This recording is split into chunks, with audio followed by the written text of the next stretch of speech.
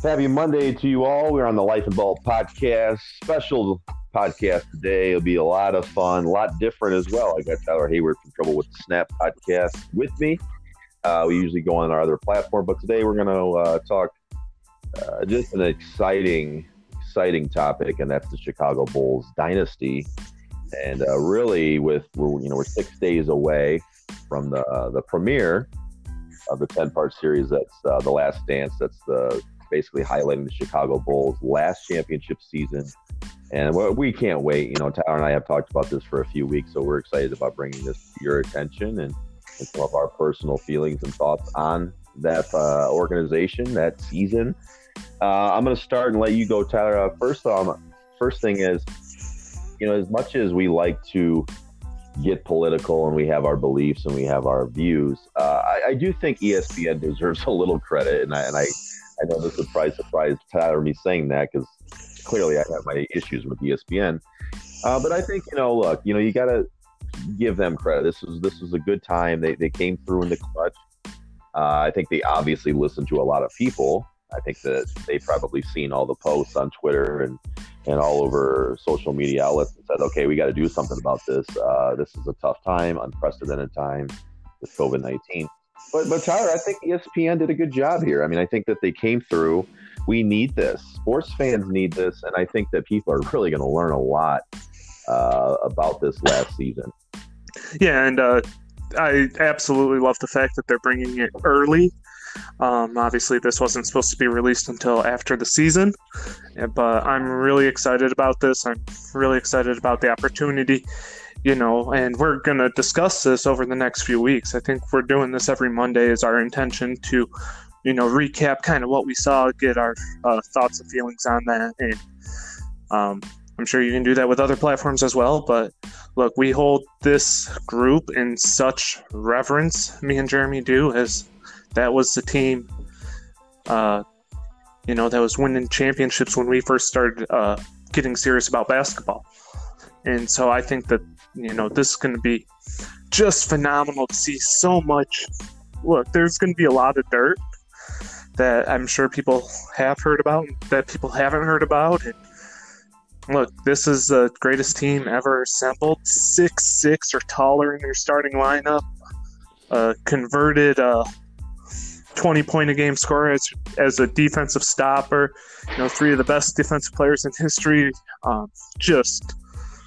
Just an incredible group. And, look, I can't wait to dig into this.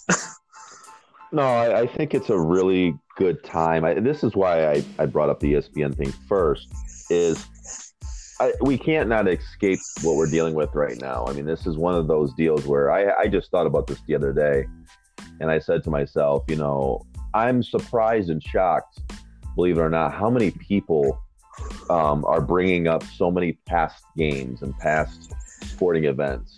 And it's actually been really special. It's been special to watch all these old games, whether, we're bringing up Michigan or Michigan State stuff, or we're throwing old NBA games out there, or we're talking about old players, or we're talking about even local stuff, local teams, our high school or our colleges that we attended. It's just been a really crazy time, and you kind of learn from it, like, wow, the sports is very important to people. I mean, it just is. It's an important part of people's lives. It always will be, and that's why we do the show. If it wasn't important, we wouldn't care as much. And it just, people care, and they really care about this team. I mean, they really care about the Bulls. This was the beginning. It's almost like taking you back to our childhood, really. I mean, it's one thing to really like a player or like a team, but this was like, this was different. This was different, this Bulls team and this organization. They were almost bigger than the game. You had Rodman with the crazy hair. You had Jordan, who was just bigger than life almost. You had Phil Jackson, the iconic coach. You had a guy like Scottie Pippen, the Robin to the Batman. And it was just a lot of stories. Itself, I mean, those Bulls teams without Jordan still won 50 games a year. So, sure, they were a great organization, and then also you throw in the fact, like, obviously it's not the same as it is today with guys like Dirk and Doncic and even Leandro Barbosa type players. You had the best foreign player at the time in Tony Kukoc. You have the best three-point shooter in the history of the game, percentage-wise, of course, still to this day, and Steve Kerr.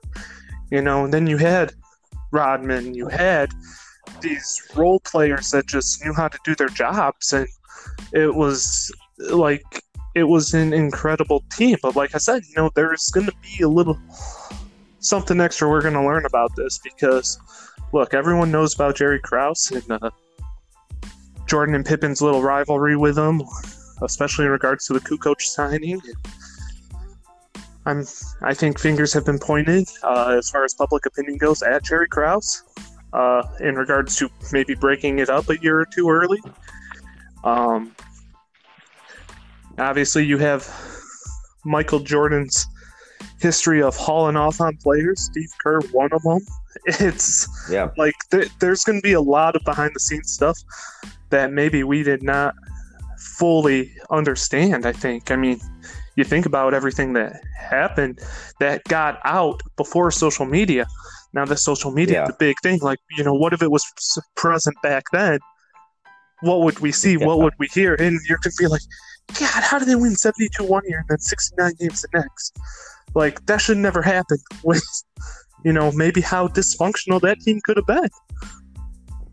Yeah, I think I think we'll find some new things. I think a lot of it will be somewhat similar. It will be interesting for us when we, go over every weekend, how much of the new information we got, because when you're a fan of the team and you're a fan of Jordan, there's just not a whole lot of things you don't know about Jordan. There's actually an interesting documentary. It's a short one, and I don't know the full name, but it basically highlights the 1988 Bulls team.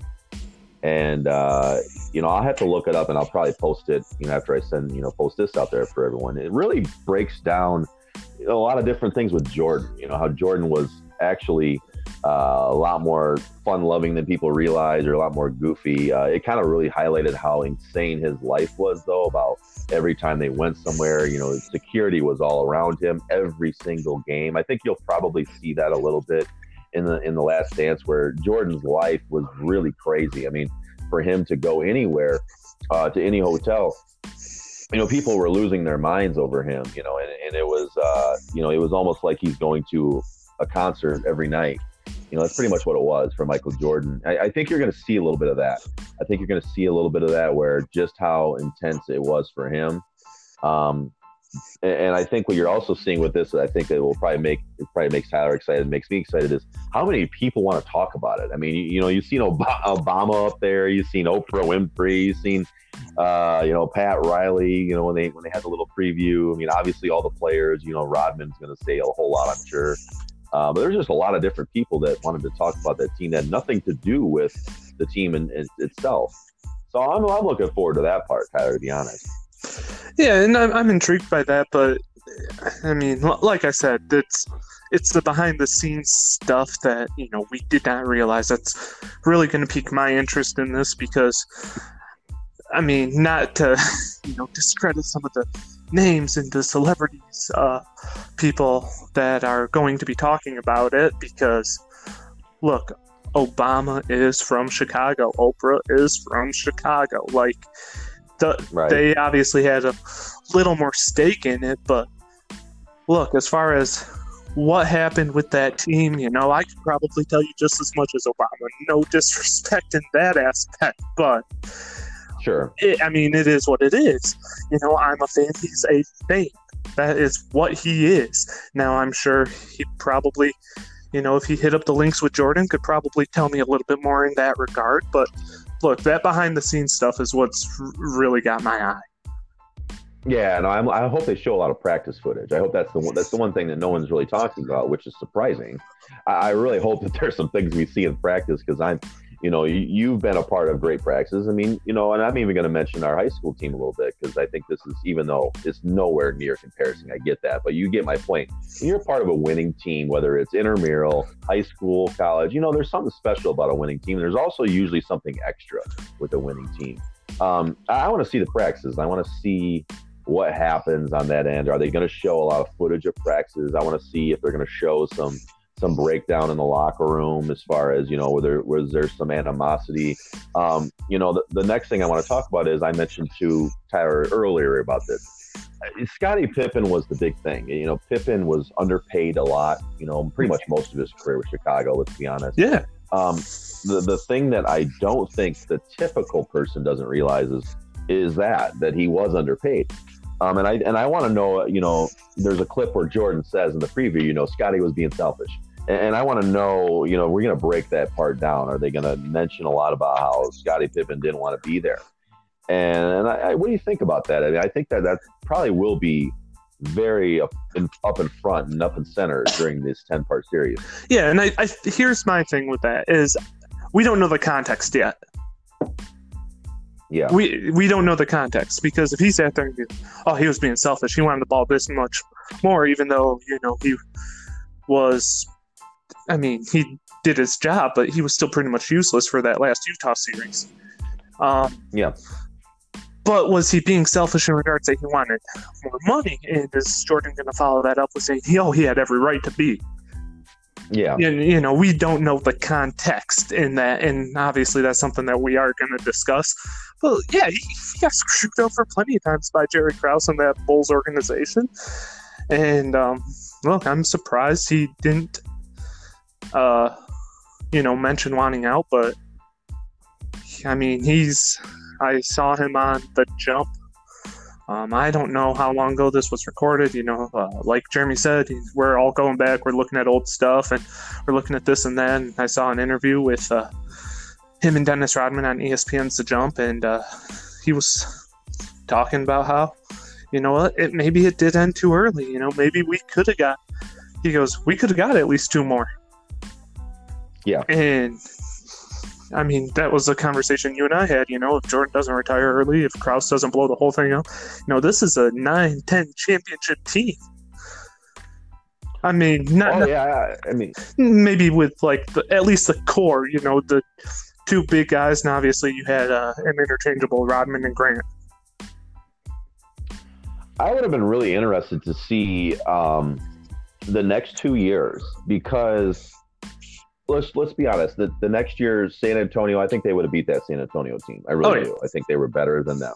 But the next year they would have the Lakers, and I think that would have been a really tough series for Chicago, being at the end of their run there.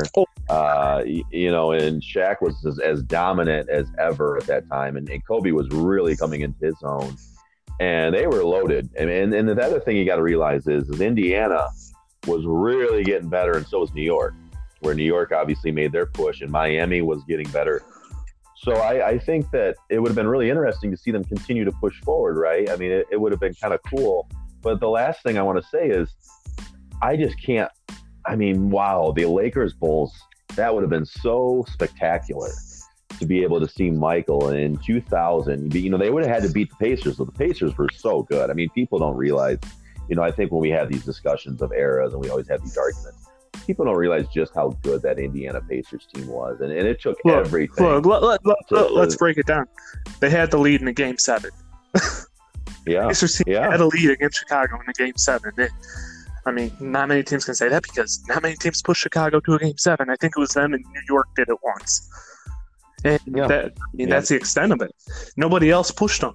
And that's crazy when you think about it. We talk, especially in '98. Which is obviously the year that is being focused on in this documentary, because it was so widely publicized that this era was coming to an end. And so that's what ultimately they were like, this is coming to an end. Let's just record whatever we can. And, God, it feels like we're getting shorted, that there's only 10 hours of this. Yeah, right. Well, I think there's so much that the problem with it is, this is what's going to be interesting. Not talking about just the team. Let me add this real quick, and I'll let you touch on what you're just saying. How can you do more, though? I mean, I guess, before you answer that question, how could you really give more when they've already given so much? In all honesty, I don't know. I just know I'm going to want more. And that's ultimately where it lies.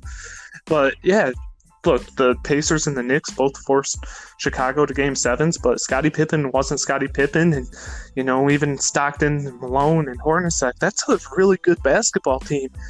And it's really underrated, in part because they never did win the championship, but that is also because of the Bulls. And look, Scottie Pippen wasn't at 100%. They had wing players that were out and missing some time too, and it's just unbelievable to just think about, maybe if they had a year off, because 99, that was a strike-shortened season. They would have had a break. Yeah, they would have had a little bit of a breather. You only played 50 games that year. Yeah, they've been absolutely fine. I mean, the way Kukoc was stepping up and the way, Rodman was still doing great things as a role player. Michael was still clearly ready to continue to go. And in 99, Ron Harper was able to average double digits without Jordan and Pippen. I'd have to look back. I'm trying to think who they drafted that year. Was Ron Artest? Was he that year? Because they would have, if Micah, I'd have to look back. I'm almost positive Ron Artest was drafted the next year. I know in 2000. Oh God, I don't remember 99. Ron Mercer. It might have been Mercer. It might have been Ron. It may have been Mercer. I know 2000 was Khalid Al-Amin and Marcus Fizer. You know what? I think it was Artest because there's a clip of Jordan when he's playing against them one-on-one, and they made all these trades. They got Hershey Hawkins somehow. They had Ron Artest, and it was crazy. I think Ron Artest was the guy that we'll have to look that up, and I'm gonna see if I can do that right now while we're on. But yeah, I think 99. I'm almost positive that Ron Artest was drafted by the Bulls, and I'm gonna look that up. You keep let's figure this out. So 1999, Ron Artest was drafted, round 1, pick 16. So let's just be honest here. They had a good player joining them. Maybe kept. It might have made them be open to trade Rodman. It might have, because he was the same type of player but more skilled offensively. It might have said, you know what, see you, Scotty. You can go. There might have been a lot of things that could have happened there. Where if Jordan says, let's keep going, we got Ron Artest.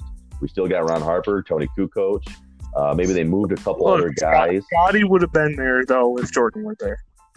Yeah, I can't imagine them not playing the same team for the Bulls. I really can't. Yeah. So, but yeah, that's still a team where, look, you made some moves and you have the ability to do some things. And look, all those guys still could have fit into the roles. But, I mean, I would have loved to have seen that in 2000, seeing Shaq versus Dennis Rodman. I would have absolutely loved it. Oh, yeah. It would have been awesome. I mean, Dennis played some years later, so it wasn't like, he was... Yeah, he played with Dallas, and he played with LA for a little bit, so... Yeah, and it was... he did. He did, he actually played in the International Basketball League, the league I played in, which was kind of funny. He played in the West Coast. I think he played for the Bellingham Slam or something. I'm pretty sure. I had to look that up, too. But no, I'm just excited, man. I mean, I'm really excited for this. I was a diehard Jordan fan and Bulls fan. I mean, I just love this team. It's one of those teams where there's not a whole lot of times in sports when you just feel this crazy feeling about the team or the player, and that's kind of what Jordan was for me. Jordan was just like every game, I wanted him to get 30. It was just like I wanted to see him excel every single night. I wanted the Bulls to win every year. And, that was basically it. I mean, I never wanted them to ever lose a game. The thing that makes them different, though, Tyler, and I think it makes them different even than anything now, is just how much bigger they are than the sport. I mean, Jordan was bigger than the game. We know that. But I think that the whole team was just bigger than anything that anyone's ever seen before. I mean, the way that people are following them around and, we don't see that now. And I think that partly because of social media, we don't have to be as you can follow it from afar, right? But I still think that there isn't the attitude that's the same with like there's the people don't love LeBron like they love Jordan. That's not a knock on LeBron. That just shows you how big Jordan is. People don't people didn't love anyone the way they love Jordan as a player in basketball. Look, Jordan shoes are still outselling LeBron shoes. Let's just put it like that.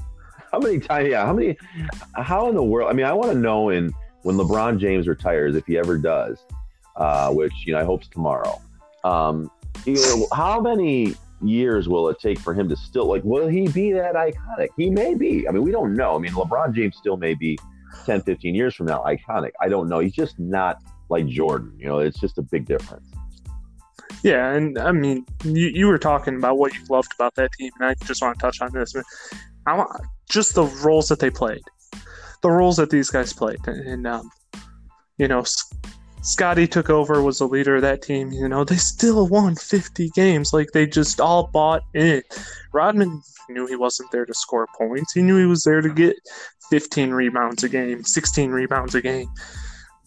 But look, Ron Harper deserves a lot more love than he gets on this team, because before he came to Chicago, dude was averaging 19.3 points a game. Yeah, when he was with the Clippers, when he was with Cleveland, he was averaging 19 points a game. He comes to Chicago, he doesn't score double digits. He averaged like 8 a game, I think, or around that vicinity. Like, he took the L, and he was just the point guard stopper. He wasn't even really the point guard, because let's face it, Scottie Pippen was the first real true point forward in the NBA. Yeah. And so how he changed his role, because he was a point and a 2 in Cleveland, and point and 2, he was a combo guard for the Clippers, and he changed his role to just go out there and, you know, play defense. He wasn't involved with the offense. He wasn't running it like Pippen was. He wasn't the focal point like Jordan was. He was just there, and he just took on that much lesser role, because I feel like he may have potentially been an all-star. Oh, he was a great talent. He had a lot of injuries towards the end there, where he was really banged up, and we'll talk more about that, I'm sure, after the first week. But no, Ron Harper was huge for that team. And when you have 3 guys 6'6", you know, you got a guy on the ball. I always mention this. You got Harper on the ball, and you got Jordan and Pippen on the wing. I mean, talk about good luck going against that. Ron Harper was a fantastic defender. Really put on pressure on all the point guards that could guard multiple positions. Very much huge key piece to that championship run with the Bulls in their second three-peat, because he was a part of all 3. And honestly, if you look back at their first year, I don't want to talk too much about the other years, but his first championship season with them, I mean, he was hurt against the Sonics a lot, and he sat out some games. And once he came back, they looked that much better. So, I mean, he was a huge piece. So you're absolutely right. The other pieces that were interesting to me that, you know, well, I'm sure we'll get a lot of love. I do think the role players have always gotten treated the right way, you know, years later. You know, the guys like Bill Wennington, who is actually still on the broadcast for the Bulls telecast with Chuck Swirsky. You know, he's a huge part of that organization still. You know, he was a big off the bench that did well. You know, you look at Steve Kerr, obviously hitting shots for them, hit the big shot the year before the last season. You know, guys like Scotty Burrell, who people would forget about, who came in at the end there. Jason Caffey. Yeah, Jason Caffey was huge. I have to look fully back, because they did have some movement there. You know, guys like Robert Parrish were on the team for a season. John I think Sally. he was in 97, Yeah. 96, 97. You know, Buddha was. Former Bad Boys. You know, James Edwards was on the Bulls. You know, he had a piece there in '97. I don't know if I don't think it was '98. They had some movement. Dickie Simpkins was around. I think he might have got moved as well. We're gonna have to really look this more into that part, because these are guys that normally we wouldn't talk about, right? But these are guys that were a huge piece. Judd Bushler definitely was a huge piece. Tony Kukoc at the end was starting a lot. People forgot that at the end in that last series, Dennis Rodman did not start. You know, the last game, Tony Kukoc started that game. And even when he wasn't starting, you know, he was one of the last 5 out there. You know, game comes down to the wire at the end of it. There wasn't Luke Longley out there with Rodman, Pippen, Jordan. Yeah.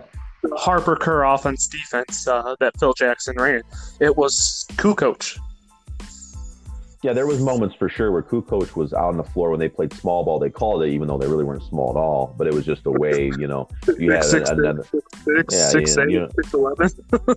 Now you got a 6'11" guy like Kukoc. I mean, that's almost like a center, but he was a forward. You know, really a small forward. But you know, they were just fantastic. Kukoc was huge in that last game. I mean, I've rewatched that game 6 plenty of times, and that will be the thing that is fun to watch towards the end. I hope they don't show it. It has to be the last thing they show. I'm sure they'll do it right. I mean, it seems like anything that's ever been produced by the Bulls is really outstanding work. I mean, if you watch the old Chicago Bulls championship series, you know, I had all the tapes, Unstoppables, Unbelievable. Yeah, I mean, Yeah. they're all great. They all lead you out. Their suspense, and they're all really good. And I'm sure that this will be the same way. But what you guys will see, and I won't talk too much about it because I really want this to be almost like a 10-part series ourselves on the lab here. The last game you're going to see, you're going to see a lot of Tony Kukoc that last game. He was fantastic, and you're also going to see a lot of him, in that Indiana series. He was unbelievable. So he was huge, and I think that, from my personal opinion, is I really think in my heart here, Tyler, and we're going to talk about this. I think they didn't care if Scotty left. I really think if Krause and them, Michael did. I mean, the players did. The players wanted Scotty, but I really think that the organization felt like we don't need Scottie Pippen to win a championship. I really feel that way. I feel like they knew that Tony was playing so well. They knew they had all these great role players, and they knew they could get a lot for Scottie Pippen. So I really think that their mentality was, we don't need to pay him that much. I mean, we're going to get rid of him, and we're going to probably gain a lot. And, I think they felt that way. I mean, give me your thoughts on that. I think that's part of it. To the Dream Team documentary that ESPN did a few years ago. Yeah. And, I mean, you hear Jordan Pippen talking about Tony Kukoc. And, look, there was some animosity there, ultimately just because Pippen wanted a contract extension or wanted a little bit more money, deserved a little bit more money. And Krause said no because they wanted this foreign hotshot who, by the way, that first Dream Team game only scored 4 points. I actually watched it yesterday just to re-clarify the hype in regards to Jordan and Pippen talking about how they were like, we're going to just go and we're going to just beat the crap out of number 7. And look, it was every bit as Jordan and Pippen remembered. They went out there and they beat the crap out of number 7. And, had him. I think Kukoc mentions in the documentary even how, look, he questioned even wanting to come overseas to play with the Bulls. But Krause always showed a little bit more nepotism towards Kukoc by, Jordan Pippen's accounts. And we'll see that. Look, he was a key part to that. He was one of the better 6 men in the NBA. And like I said, he was the best foreign player at the time in the league, too. And, I mean, you could probably make a case for Detlef Schrempf. But these guys, they remember vividly Tony Kukoc getting the edge over Pippen when it came to any sort of negotiations with Jerry Krause. And like I said at the beginning of the show, that's what I want to see. I want to see if there's more details there, that maybe we're missing. Maybe something happened prior to Pippen's contract negotiations that made Krause kind of turn his nose up at Pippen and start leaning towards Croatia. But that's what, like I said, that's what I'm interested in seeing, is the stuff behind the scenes, because I think it was very soap opera-ish in regards to all the issues that they had. And it's going to be really interesting to see, did Krause favor Kukoc? Rightfully so. I mean, I don't think he did. I don't think that that's going to end up being the case. I don't think my opinion's going to change on it. Are Jordan and Pippen going to cry about it a little bit in the documentary? Probably. Yeah. And that's the type of stuff that I think makes this so intriguing, is because everybody already knows that there was this drama, and everybody already knows the situation with Pippen and Kukoc and Krause and Phil and Krause and Jordan and everything else. And look, think about this for a second. I just thought about this. It's just if Michael Jordan could have ran the Bulls like LeBron runs his teams today, they never would have lost ever. I mean, let's just be honest. I mean, LeBron picks his own team, he still can't win. And Michael, if he would have been able to pick his team, he would have kept Scotty, he would have kept Dennis, and then he probably would have added. Probably would have called Charles Barkley. Yeah, he would have probably said, "Hey, Charles, you're getting old. You're fat and slow, but let's win championship. I'm tired of you not having a ring, and you're going to get made fun of your whole life." So, yeah, I mean, Michael would have grabbed a few guys, and he might have got. You're going to be told by Draymond Green, of all people, you can't sit at the big boy table. Yeah, exactly. You're gonna, and Michael's the reason why you can't. I mean, let's just be honest. I mean, that Suns team that the Bulls beat in '93 was fantastic. Go look at Barkley's stats from that year in that NBA's finals. If Michael did not show out with like 40 points a game, Charles Barkley would have won MVP even if the Suns still lost. Like he was that dominant of a player, and he was really underrated.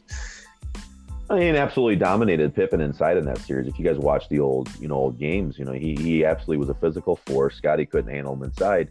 And they had a battle in there. I mean, Pippen was really great at the beginning run, and he was huge in those first two titles, beating the Sonics and the Jazz in the second three-peat.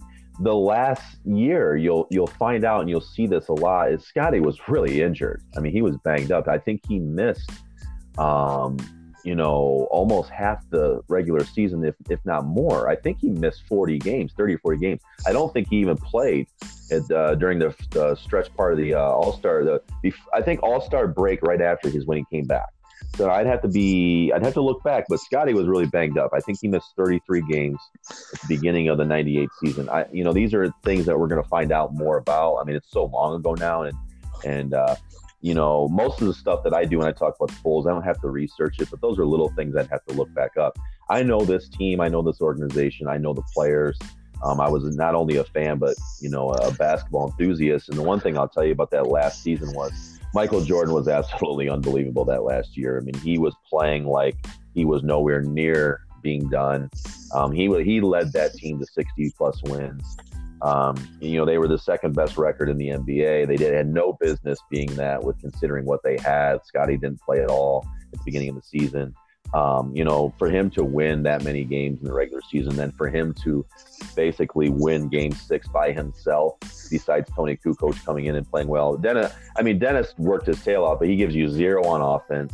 Kukoc played fantastic, but Scotty was really playing on, not even, a half of a back. I mean, he couldn't even run up the court at the time. And there was a lot of other games in that series that he struggled. But I mean, it just tells you, as much as the role players were so important, and much as Scotty was so important, because he was, and you don't win championships without those guys. Michael was just so good. I mean, it was just one of those deals where you watch and you're in awe of how many big moments that one player could have in just one final series. Well, yeah, he scored the last 6 points of that series, a couple free throws, and then got a quick they tried to do a quick 2-for-1, and he got the layup. Then he came down, he stripped Karl Malone, then he got the game. Like, that's all in like a 2-minute window. Yeah, I mean, you look at the last minute there. They're down 3, comes down, and he gets the quick layup. And then obviously they come down and he gets the steal, and then he hits the last shot. I mean, those are just like, it's just so quick. But it's the amazing thing about that shot he hit before the last one, Tyler, is just how tough the shot was. I mean, just how incredibly difficult the shot was. The angle of the layup and how quick he was trying to get that off. I mean, that was something that I looked at again, and that was just amazing. I don't think that young fans of basketball, and especially people that didn't follow Jordan like we did live, we followed it live, so we were just like in awe of all the moments that you've seen in live action, right? Where you couldn't rewind, you couldn't do anything, you had to watch it and be really focused, which I'm so glad we grew up in that era. But number one, it was like you didn't want to miss a second, because if you missed a second, you might have missed one of the greatest moments you've ever seen. And that's just what Michael Jordan was. And I think young kids will realize not only about the moments, but the practices and just how intense he was, and just how intense that this organization was, just how good the coaching was, just how big it was with media. There was a lot.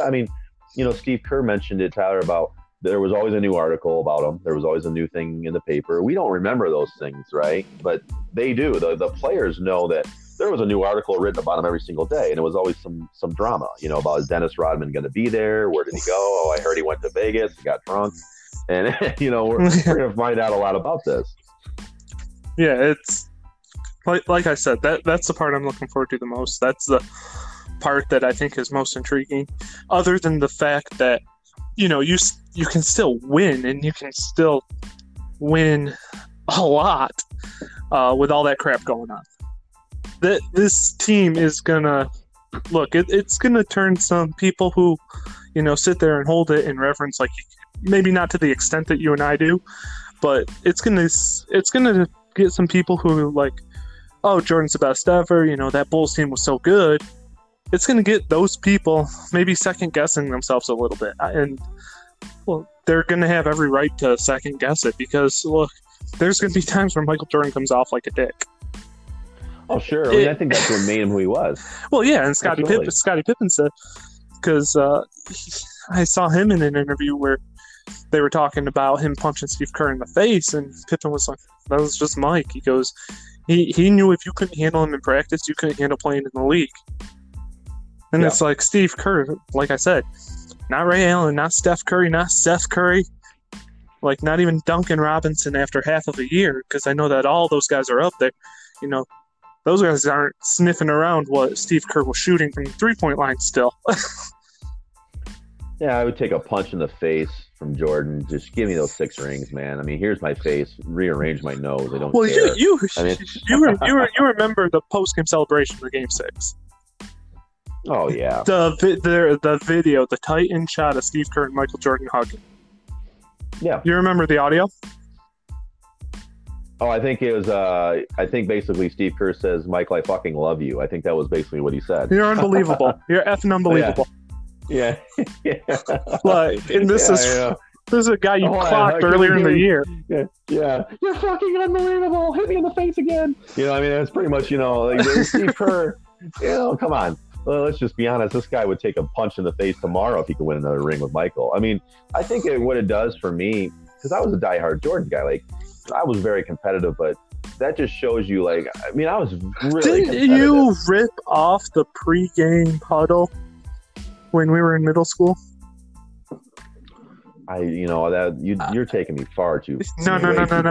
Because I remember this because you were in 8th grade and I was in 7th grade, and we stole it from you guys.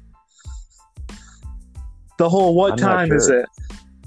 Oh yeah, we used that when we were kids. It's so funny that this will bring you guys back, and this is the type of like these kids do it now for their heroes. It's never going to change. People do things like LeBron does, and Michael Jordan was obviously that guy for us. So when we were in 5th grade, it was what time is it? Game time. Ooh, we used to do that, and that was definitely started by me. I mean, it was just I looked up to that team and said, if you want to be a great basketball player, you got to be like Jordan. If you want to be a great team, you got to be like the Bulls. And I mean, that's just what it was. And I'm sure kids feel that way about, the Warriors when they were winning, or they want to be like LeBron. Hey, if you want to be great and not win a championship, you should want to be like LeBron. I have to give my digs. Look, this is how I stand with, we're competitive sports people. You're never supposed to be like, hey, yay, I hope the other team wins. I mean, this is just how it is. I'm a Jordan Bulls guy. I don't want LeBron to do well. That's just who I am. And I think that people are going to, if you hate Michael Jordan and you hated the Bulls, you're going to love this still, though. That's what makes them so great, Tyler, is even though you hate Jordan, because there's a lot of people that do still. It's not like everybody loves Jordan and loves the Bulls. A lot of people hate him. And like I said, there's reasons you probably are going to find out in this documentary. Hey, look, yeah, he deserved to be hated a little bit. Yeah. You hated them because they were winning, but the one thing that people always talk about when they talk about LeBron, right, that you're going to have to respect his greatness. Nobody's ever going to respect greatness more than you respect the Chicago Bulls and Michael Jordan. I'm sorry, it's just not going to happen because that's great. Because Jordan was winning playing with the flu. When what we remember is LeBron choking against the Mavericks. We remind ourselves of LeBron getting cramps. Jason Terry, 31 years old, just blowing by LeBron. And it's like, look, this is what I always encourage people to. I like to tell it straight up how it is. Michael Jordan is, you're not gonna like him. Like, he's not even the nicest guy. But you just don't have those moments. You have one moment in Michael Jordan's career when he played bad and they lost. And it was the Orlando Magic when he came back. Yep. And he was not the best player on the floor. And, Shaq and Penny were. And Scotty was better. And Scotty was still better. And that was the one moment you can look at when Jordan came in 3/4 into the season and not prepared at all to play professional basketball at the highest level. Nope. And still had some great moments, mind you, having 55-point games and all of that. But that was the time when Jordan didn't look great. And he deserves to get that. Like, yeah, you weren't the great one there, So when we look at LeBron and we look at those championship teams and we look at what we've seen with the Warriors, the closest thing we've ever seen to the Bulls, let's be honest, is the Golden State Warriors. I mean, it just wasn't built. It just wasn't built the way the Bulls were. It just wasn't. You didn't have two stars. I mean, it was at first, to be honest, with Clay, Draymond, and Steph. That was Bulls like. Yeah. You get the coach you want, Steve Kerr, who played for the Bulls. But when you add KD, it just puts a little different twist on it. But anyway, my point is, we just have never seen anything like the Bulls and like Jordan. And I don't know if we ever will. And I think that this 10-part series will show a lot of that. But I think there's going to be a lot of people that hate it. Mm-hmm. They don't like Jordan. And talk about that. We got, how much time do you got here, Tyler? We got a little time. I got about 5-10 minutes before I got to get back to work. All right. Yeah. So let's finish this off strong. You're about to go back to work and we're excited about this. Your thoughts on that, like legacy talk, what do you think? I mean, are they the greatest dynasty ever, or is there an argument there? I think the only argument you can make is Bill Russell won 8 in a row. And my thing is well, the Bulls would have if Jordan stayed. And so I don't think that there is much of an argument. I think it is the Chicago Bulls. I think Michael Jordan is the best player ever. And like I said, Ron Harper could score 20 a game. And he did that his career until he got to Chicago and had to defer to Jordan, to Pippen, to even Tony Kukoc. And I think that, even then, Ron Harper, he only averaged single digits over those 3 championship seasons. But the following year, in 1999, he went back up and he averaged 12 points a game. Like, these guys, I feel like individually maybe had a little bit more talent than what a lot of people are putting them on. But, Ron Harper gets overlooked all the time because of Kukoc even, and because of Rodman, obviously, and Pippen and Jordan, the 3 Hall of Famers. And I feel like, maybe there was a little bit more there. It's not much different than what you see LeBron do with whoever the third guy on his team is, whether it be a Kuzma or a Kevin Love or a Chris Bosh, where their careers just completely die because of him. But the only difference is these guys are still superstars. Ron Harper was a budding star.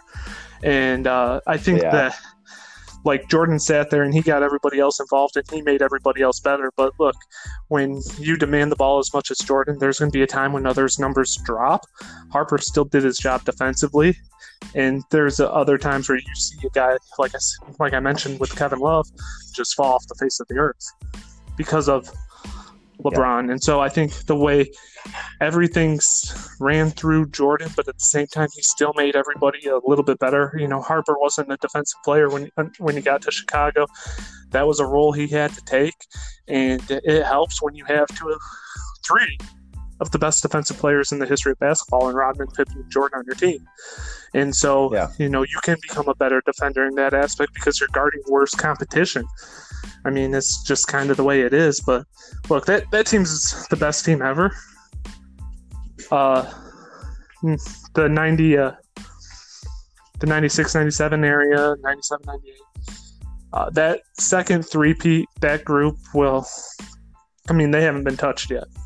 And I don't know.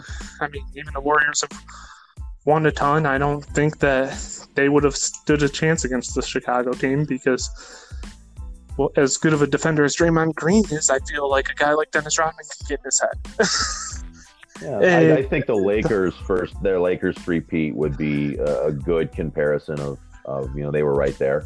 But then the question becomes, once you find a team that can compete with the three-peat like the Warriors or like the Lakers, can you do it over the length of time that Chicago did with the 8 years? Because look, they were still going to the Eastern Conference Finals without Mike. Right, exactly. Well, I think what it does also is what hurts the Lakers three-peat, and it's probably not fair, is just them getting waxed by the Pistons in their fourth year. I think that's the 5-game sweep. I think that's what makes it. If Kobe doesn't hit that game-winning shot or game-tying shot in Game 2, it's a sweep. It's a 4-game sweep. I mean, that's basically what it is. So, the Pistons, the way they dismantled that team so easily the next year after the three-peat, I think that really diminished how great that Lakers run was. And I think what people forget with the Bulls run is what Tyler just said. It's 8 years. It's 6 and 8. It's not 2 three-peats. It's like they had an 8-year window where 2 of those years they probably could have won if Michael was, a part of it. The 1 year he's not there at all. The second year he's not even there, barely, 3/4 of the season in. So, there's just a lot there that's going to be covered. I can't wait. And I'm excited. Like I talked about with the Scotty interview, who knows how long after the 98 season they could have kept going. I don't think it would have been much longer. No, I think they would have won one and maybe lost one. But yeah, I think that they could have won 2 more. I think they could have had 1 more year. I think for sure they would have won the strike shortened season. Yeah, I think it would have gave them opportunity. Like, hey, man, look at this. We're having a strike. We know what's coming because these guys all know those things are going to happen. They go, hey, man, there's going to be a strike here. We're going to be able to relax and we can get rejuvenated for 1 more year. But I think that the great thing about it is just how they knew it was over. They knew it. The players already knew. Well, the good thing for us is the documentary crew knew that it was over, and so they sent this group out there to record what's going to occupy my next 5 Sunday nights. Yes, I can't wait. I mean, we're excited. We finally get a show to talk about it. Tyler has been really excited about it. So have I. So we'll do this. We'll go Monday every Monday, 12:30 or so. We'll bring this to your guys' attention. We'll highlight what happened on the show. Obviously, we're really looking forward to it. Again, The Last Dance will be on ESPN on Sunday, 9:00, right, Tyler? 9 o'clock, and then obviously 9 to 10 because it's a 10-part series. They're breaking up into 5 segments, so it'll be 2 hours every Sunday night, it looks like. So, this would be a good way for us to all kind of get our thoughts on something more positive than what we're all dealing with. We're all praying for all of you to stay safe. This is still an unprecedented time for all of us, but this will bring some happiness for sports fans. I'm really excited that ESPN did this. So for Tyler Hayward, I'm Jeremy File. We will break this down every Monday. Again, The Last Dance, ESPN, tune in Sunday, 9 p.m. The first parts of the 10-part series will be this weekend, and we cannot wait to talk about it. And, there's going to be a lot of good stuff for us to watch. Hopefully some new stuff. So, again, this is the Life of Ball podcast. Tune in next Monday.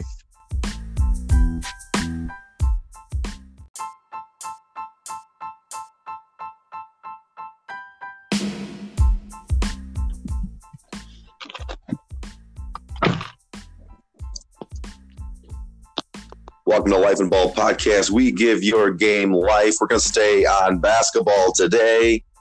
And I can't find another person I'd rather talk some hoops with. I'm very excited about having this guest on our show. Emmanuel Bivens from South Georgia runs a fantastic basketball program that is ProVision. And thanks for coming on today, Emmanuel. We got a lot of hoops to talk today, man, but I really appreciate you coming on with us. No. So, Emmanuel, you obviously we were starting to talk, about your program in Georgia, South Georgia, that is. Enlighten us, though, because I think it's kind of interesting what you're doing. And let us kind of know what your main thing in your program is and kind of what you do with teams and training.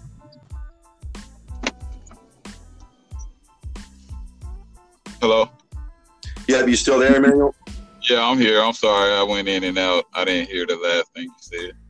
So basically, just kind of let us know what your program's all about in South Georgia. Basically, the name of our program is called ProVision Basketball. We have AAU teams. That's basically ProVision Basketball and Hezzy Fam.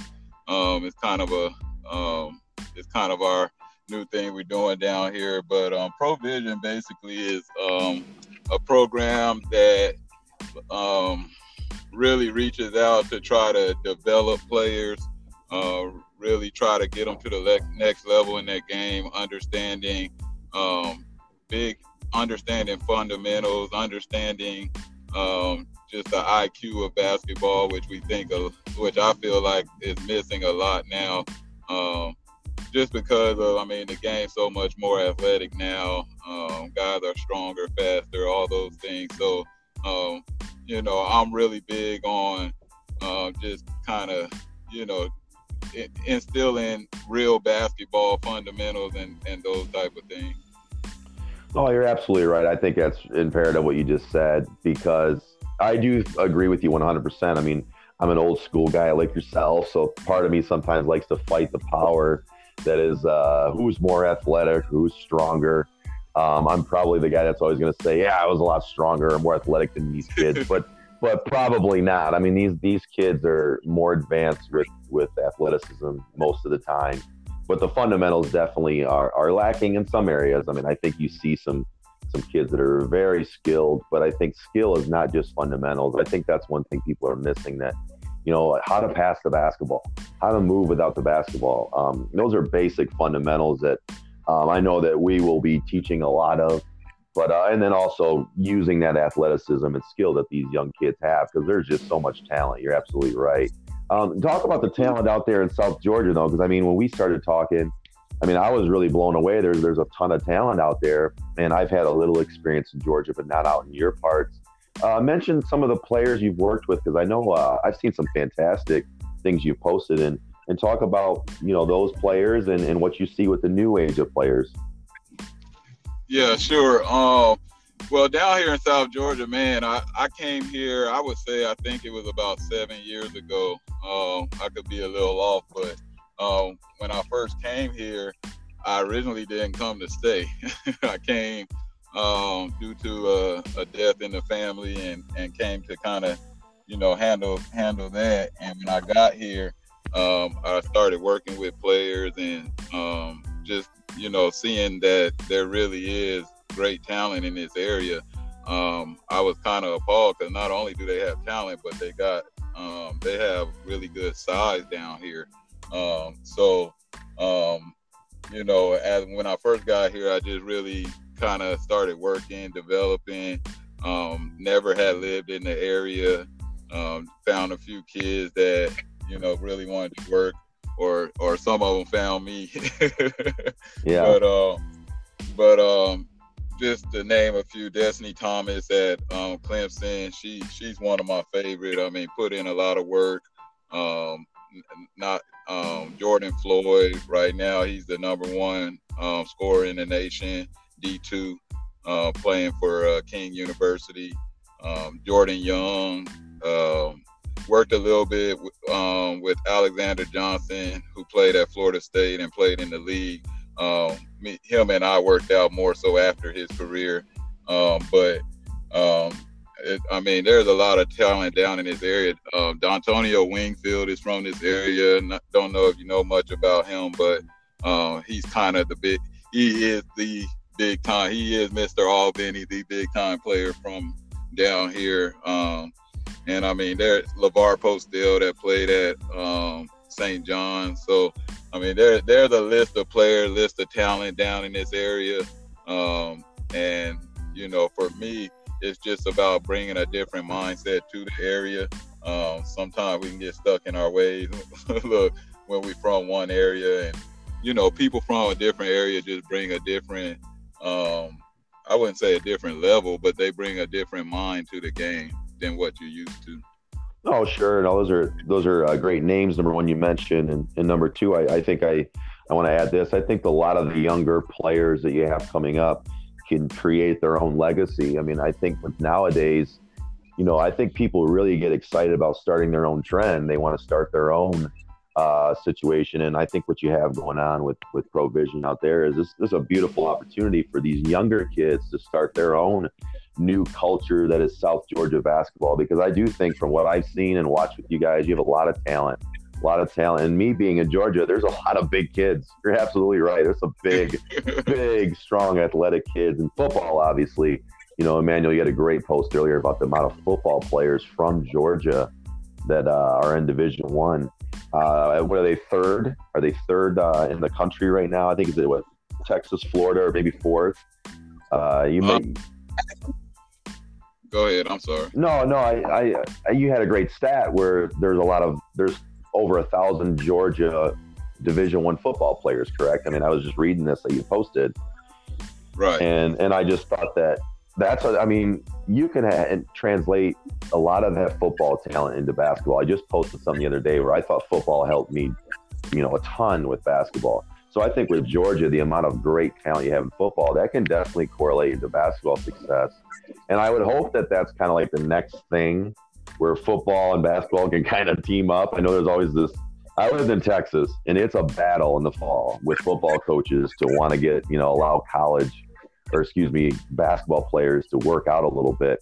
Do you deal with a little bit of that struggle in Georgia? I mean, I know that's kind of a curveball question, but do you deal a little bit with that football versus basketball situation in Georgia? Oh my God. It's not, I would say, look, that's probably the biggest thing we deal with down in this area for those of us who are, working with basketball and that's kind of, what we do. Football down here is huge. I mean, it's a lot of talent down here when you're talking about football. We were talking about the bigger kids. I think it's more so the coaches rather than the kids. I mean, the kids will play both.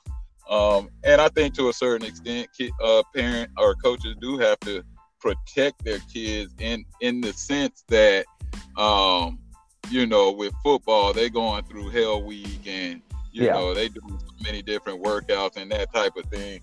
Look, I have a football player that's actually playing at Georgia Southern, Treon Pace, and he was a really good basketball player, loved basketball. Sam Darnold, who's playing at for the New York Jets, played at US. Big time basketball fan, big time basketball player.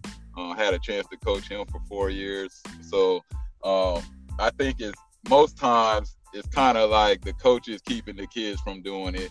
And again, like I said, I can understand, but I try to focus on the basketball kids that are here.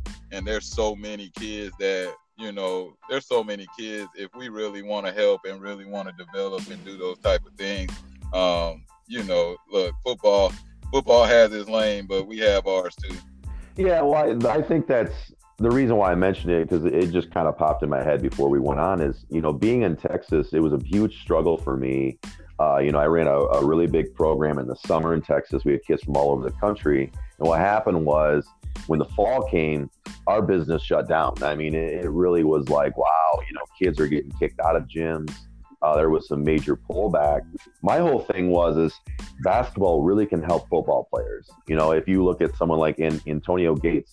Antonio Gates was an NFL legend, played at Kent State, only basketball. He was a basketball player in college. So Antonio Gates, the tight end for the Chargers, never played college football and sits here and plays basketball, and the NFL wants him. So I think that football people need to realize how much basketball can help their players. And I just think of being in Georgia, what a great place for football, how we could really team up. We could really team up and make this work where, hey, some weekends, if there's some time, hey, we would like to have some of these kids that play football in the gym, working out, getting better. And it can also help him become more athletic, more skilled, more talented, because you just can't replace the skills that basketball teach. I mean, if you have great hands, you have great feet, you're going to be a really good football player. I mean, you're going to be able to catch, you're going to be able to run.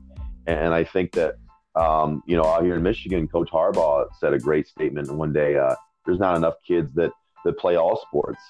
And I think that means all sports. I mean, I think football people need to realize that means basketball too. We need football kids to play basketball, more.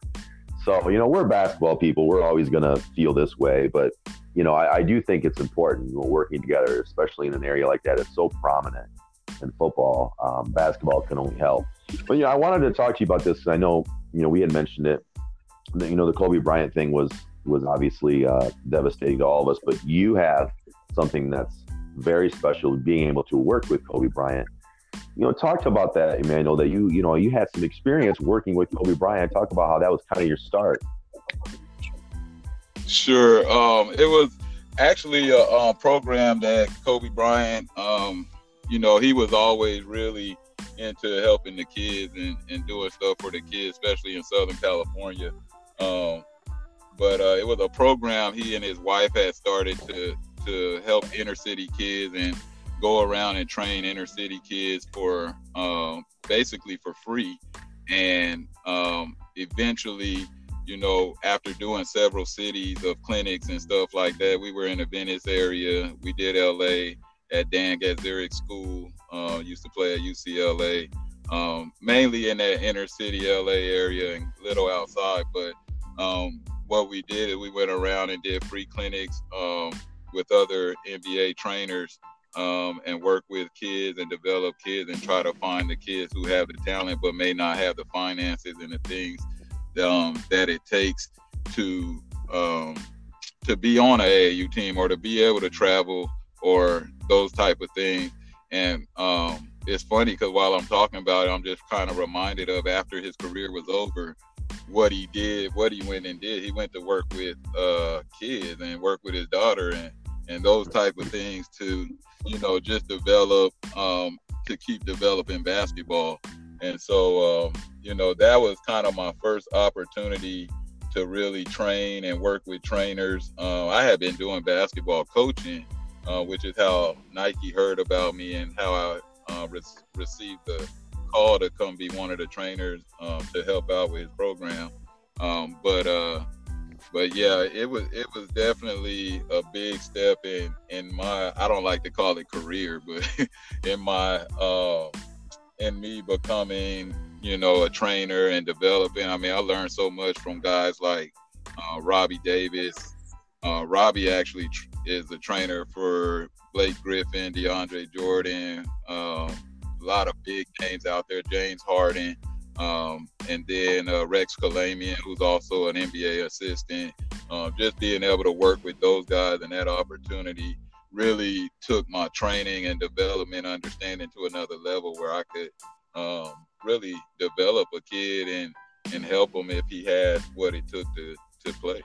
No, that stuff's amazing. I mean, it's amazing how well connected you are, and I think players need to grasp that. They really do. It's funny that we had mentioned the Kobe stuff, and I know that you took a hard, and all of us did.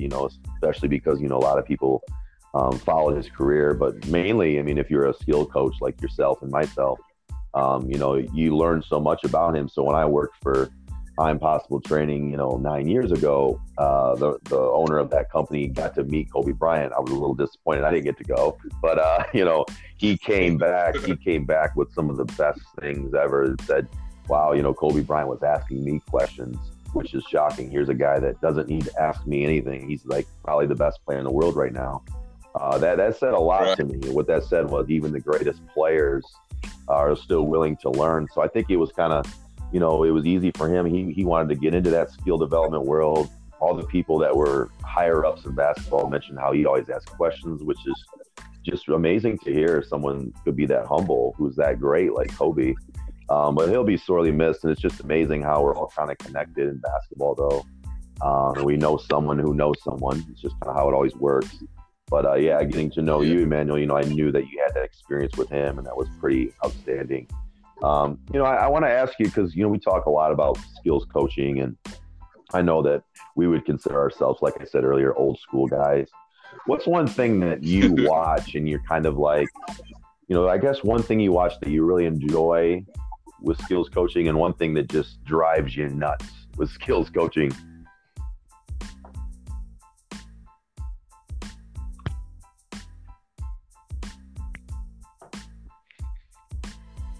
You still on there, Emmanuel?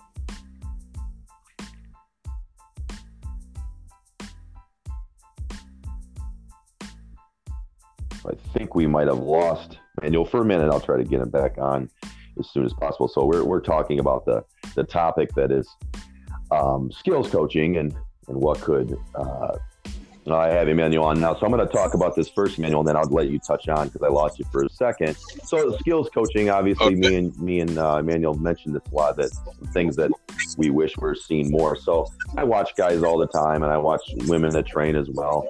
One of the things that I think is really important that we do as skills coaches is we provide defense. We provide physical contact. You use the pads a lot. I know that's like things that I remember going against all the time as a player. Do you agree that physical contact may be one of the best still? Hey, I played a lot of one-on-one growing up, full court one-on-one. You got to beat the guy in front of you. It's great for conditioning. I think that's important. Do you think that's one of the best things? And name a couple things that drive you crazy with skills coaching that people do. You're like, I wish they just didn't do that.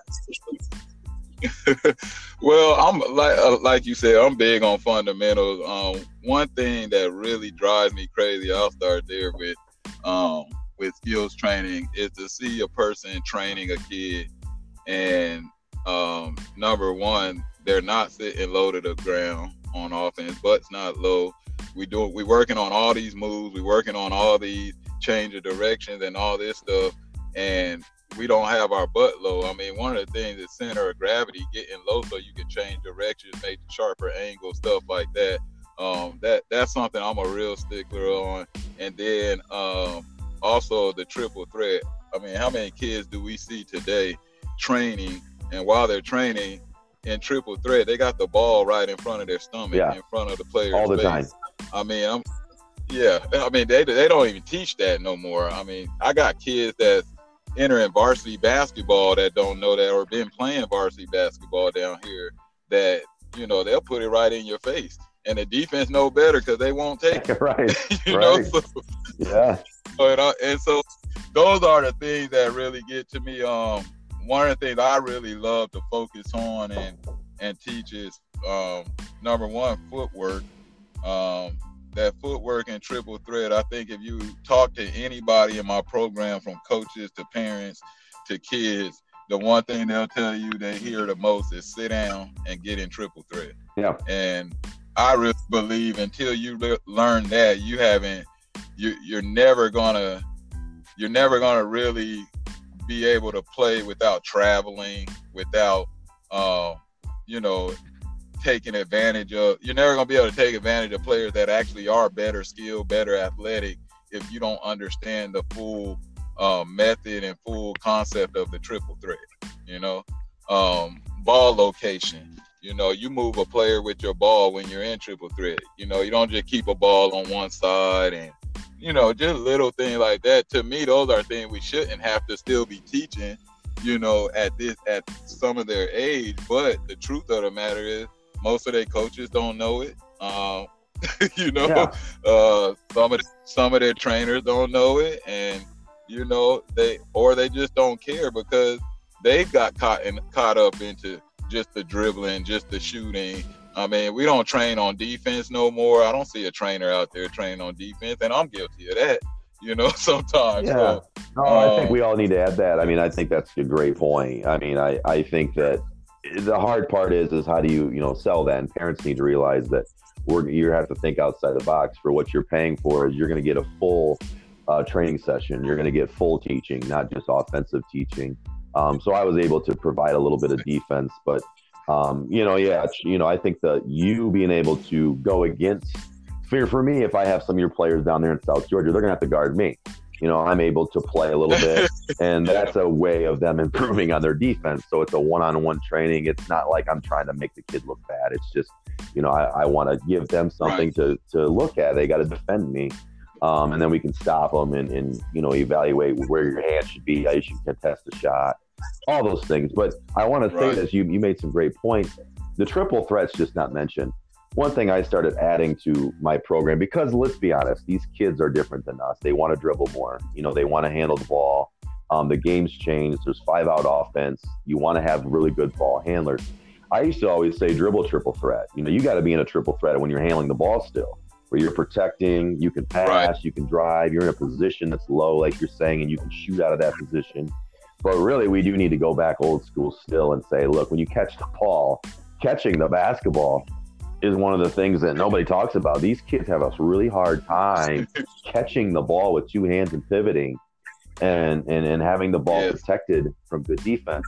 What happens is when they play against better players, they get ripped, they get knocked off balance. They're not able to create a play quick enough. And when they get to the next level, they struggle because you don't have enough time. If you can't triple threat at the next level, you're 4 or 5 seconds sitting there wasting time, and the coach is pretty much writing you off. So there's a lot of things we could talk about just on that topic, but you're absolutely correct. And it's something we'll teach all the time. Let me say one thing on that. One of the things triple threat does also is players and parents have to understand, and even coaches have to understand what college basketball is all about.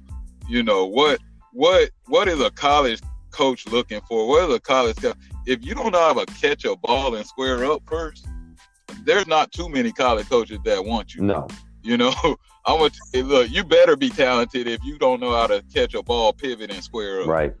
So how are we teaching kids the concept of basketball? Square up, be in attack position, put pressure on the defense, each person on the floor, so that everybody has to guard somebody and everybody's putting pressure on the defense. Most times nowadays you only got 2 players on the team that's really trying to score. The other guys, they trying to stay out the way. Yeah.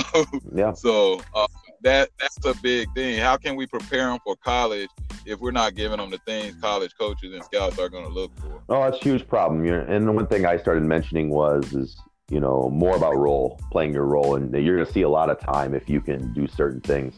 If you're a player who's a big player, especially nowadays, and you're able to catch, square up, dribble handoff, roll, you are probably getting out of the way more times than not, but really you're stretching the defense out.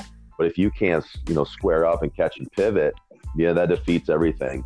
So, college coaches now, for people to understand this, they're looking for 5 guys to be able to catch and be in triple threat position.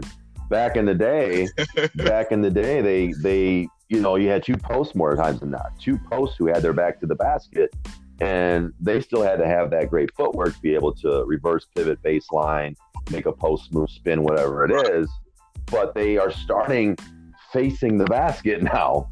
So you have to know how to catch more now than even our era, where they're really wanting to see players with great footwork, because we want 5 guys to be able to catch the ball outside and pivot and be able to go by someone or make a move.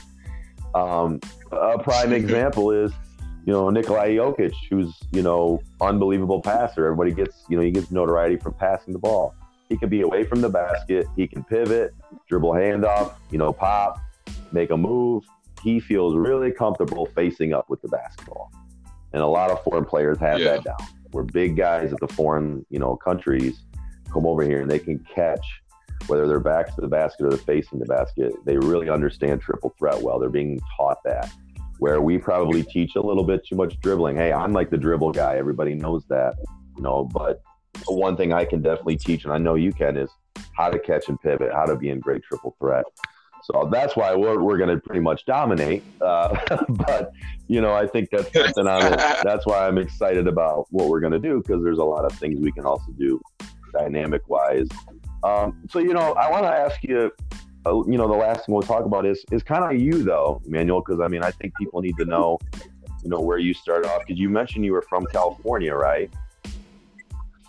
Right. Yeah. I'm go ahead. Well, let me ask you this. So this will be fun. Is California? I shouldn't do this, but you know what? I know you won't care, because you are who you are, and you're tough and you can handle this. Was California a place of basketball where you're like, wow, this is the best place for basketball? Did you feel that way when you were there? Do you feel like California? Do you feel like it's like on a different level still, or is it? Do you think it's evened out, or it's almost like widespread now? Well, I feel like, especially when I was there, I was there probably during Stanley Johnson's last 2 years in high school. Well, his whole 4 years in high school. Aaron Gordon. So when I was there before I moved here, there was actually some pretty good players out in that area.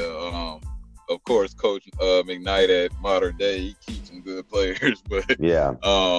you know, it was one of those things where there was more programs that were solid. Like I got a friend named Anthony Bolton out there, and I forget the other guy's name who actually owns the program, but they own I think it's called Game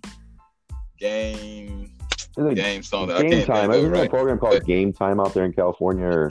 Game Time. Yeah, Game Time, big time program. I watched them come up from. I mean, not really. The guy who owns it is named Charlie. Okay. But yeah, they have some really good programs with really good coaches and trainers, guys who know what they're doing, and they develop. I mean, I've seen them develop. I mean, the best of the best, and put guys in all type of schools and stuff. So for me out there, I always felt like a guy who was really physical from the South could come out there and kind of dominate down low. I don't think the physicality is on the same level as the South, but I felt like the kids out there were in better shape, more skilled. Yeah. Because they run a different style of game. It was more shoot. I mean, nowadays everybody in every state they're getting skilled, But back then it was like, okay, the muscle is in the South, and the skill and the shooting and all that type stuff was out there. But I think there's ball players everywhere. I think Georgia has really, in the past few years, just kind of become the mecca of basketball, just because so many guys, the prep schools, and just different things like that out in this area. Georgia basketball has really come up. In my eyes, I think they're number one right now. But I could be wrong. No, it's fun. It's fun. I mean, honestly, I think it's competition. You want to have competition, and for me, I think it's an attitude of basketball, and you can start something anywhere. So when my goal is, especially if we work together out there, is the goal is to be the best place for basketball. I mean, in South Georgia, you better bring it. You better be physical, skilled, talented, fundamental. You gotta have a great attitude, which I think a lot of the Southern kids do come out with a more of the better mannerism, I guess. It seems like they're more respectful sometimes. I'm sure you get some kids that are not. That's anywhere. But I felt like when I was down south, I thought the kids were a little more respectful, maybe a little more listen to the coaching. But I do think that styles of basketball do usually correlate with regions. I mean, I thought in the West Coast it was fast break, up and down. Let's try to score. It was a softer game where I was more of a physical guard from the Midwest, from Michigan, playing against kids from Detroit. Playing against kids from Chicago. Kids from the Midwest just play a little more of a gritty style of ball. If you watch the Big Ten basketball is, if you watch a game in the Big Ten and you don't understand it, you're going to be like, well, they look like they're killing each other out there. It's just a very physical brand of ball. So, I'm looking forward to bringing that piece because, when you grow up and play against kids from the areas I just mentioned, you're going to have to be tough. I mean, if you aren't, you're going to get pushed around and you're not going to look like you belong. So that's what helped me, being from where I was from, it taught me that I had to be fearless. And I think that was the biggest thing I learned, and, Ohio has some really good basketball players, and Michigan really has too. I mean, Michigan's got a long list of NBA players considering, it's not a huge state. It's so funny, Emmanuel, one day someone said, well, who's ever been good that came from Michigan? I said, Magic Johnson, maybe the best point guard of all time. So that's just the one guy, but it was funny when a guy asked that. You can find great from anywhere. I mean, you really can. South Georgia, Michigan, California, you can find great players, but they have to have a lot of different things. It's the toughness, it's the skill, the fundamentals, You got to have a whole lot of it. And I know that you're going to bring that to the table, and I know I will too. The last question I got for you, besides, I'll end. I want you to end and let people, know where they can reach you at as well. But my last question is what's the big picture or the biggest goal for your program? What are you really looking for with ProVision? What is this vision you have for it so people really understand it? Well, I mean, big picture, I want to one day have our own ProVision training facility where we can train the full athlete in there. We can really come in 6-7 days a week if we wanted to, and really work and get the develop the kids. Because one of my things is I just feel like the kids they're not in the gym enough nowadays like we no. I don't think they build outside courts much anymore because it brings a crowd that I would say they don't want, so I think they're missing the park and missing, how many guys took our ball and get off the court, and it was all in building us and in toughness. I mean, when you were the youngster, you couldn't get out there. Yeah. They'd take you off the court. Yeah. Until you learned how to play, until you learned how to catch, all that type stuff. So for me, I want my own facility because there's a certain temperament when you come through those doors. There's a certain level of expectation when you come through those doors, and a certain environment that I want to build. That you can't just build when you're in other gyms and using other gyms and stuff like that. So, one thing with me is just come in the gym with the mindset, ready to work, tough, hard-nosed, high energy, enthusiastic, and then, having your own facility to provide, then I can bring in players that came through ProVision, and they can come in the summers and have a place for them, them to work, and, just make our other pro contacts and stuff where they can come there and train with the kids, and then, they have a facility to work with them where we're at, so just building the kids, developing the kids, seeing players. One of the greatest things for me is seeing a kid that everyone thought wouldn't make it. And just seeing the work they put in. A lot of people credit it to me, but I always tell them, I don't care what I know, what I say, what I tell you to do. If you don't do it, then you're not going to develop. You're not going to get better. Yeah. And so the kids still have to put in the work ultimately, and it takes a lot of sacrifice from kid and parent. Yeah. So parents especially. Yeah. I hope parents hear that part. And, I know you're doing a great job, man. ProVision has a great vision. I mean, you guys really do. I'm excited, man. I'm hoping to get out there and work with you soon. I mean, I just think there's something huge. The one thing I want to add to that facility thing, because, we both have talked so much about basketball, multiple different things.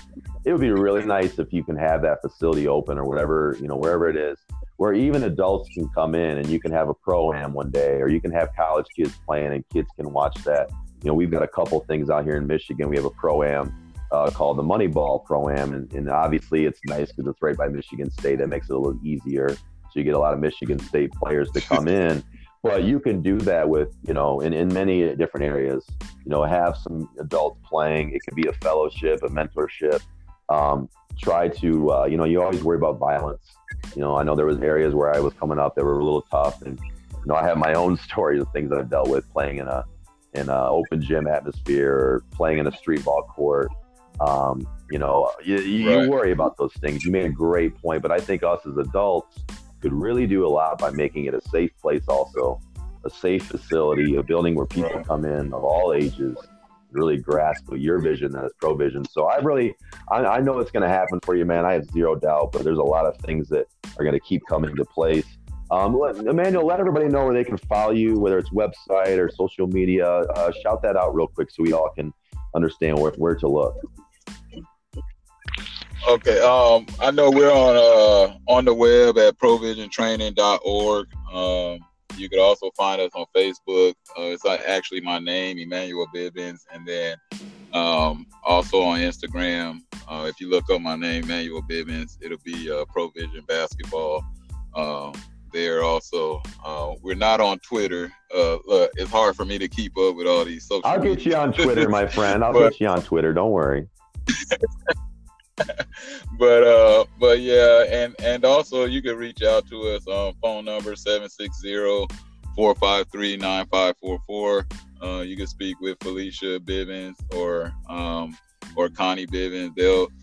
They handle everything when it comes to scheduling, training, teams, people trying out for teams, and just all that type of stuff. We got a lot going on right now. We haven't talked about. It's kind of new. The program definitely on the rise, and so we're excited about just helping the South Georgia area, and just building them to be able to compete, be good young men, have great character, good grades. And young ladies too. I know that I wanted to make sure you guys knew that Emmanuel does work with girls and boys, which is not common. It's something I've been able to do. A few other trainers I know. Emmanuel does great with the girls. When you look up his Facebook, Emmanuel Bivens, you will see a lot of videos with girls training at like 5:30 in the morning, 6 a.m. And he's getting after it. It's no simple workout. So, hey, man, I really appreciate you coming on, man. I'm going to let you get going, but thanks again. I hope you, we'll share this. We'll get people behind it. And I know I'm excited to get out there eventually. So, again, thank you so much. We need more people like you to continue to train the youth. So I greatly appreciate you, my friend. Man, I appreciate you. And I want to shout out to my new partners, Hezzy Fam. We working together with ProVision, and we really doing some great things in the city of Albany. And just wanted to shout them out because those guys really help me do what I do. And when I can't be I there, think Hezzy Fam really just followed me. And I just seen this guy, and I'm like, wow, this guy has got some energy that I like, because I've seen some videos, and I loved it, man. I absolutely loved it, and that's the type of enthusiasm we need. So I'm excited to get to know you guys, all of you. But hey, thanks again, man. I'll let you get going. Again, ProVision Basketball, look it up, and some great things going on in South Georgia basketball.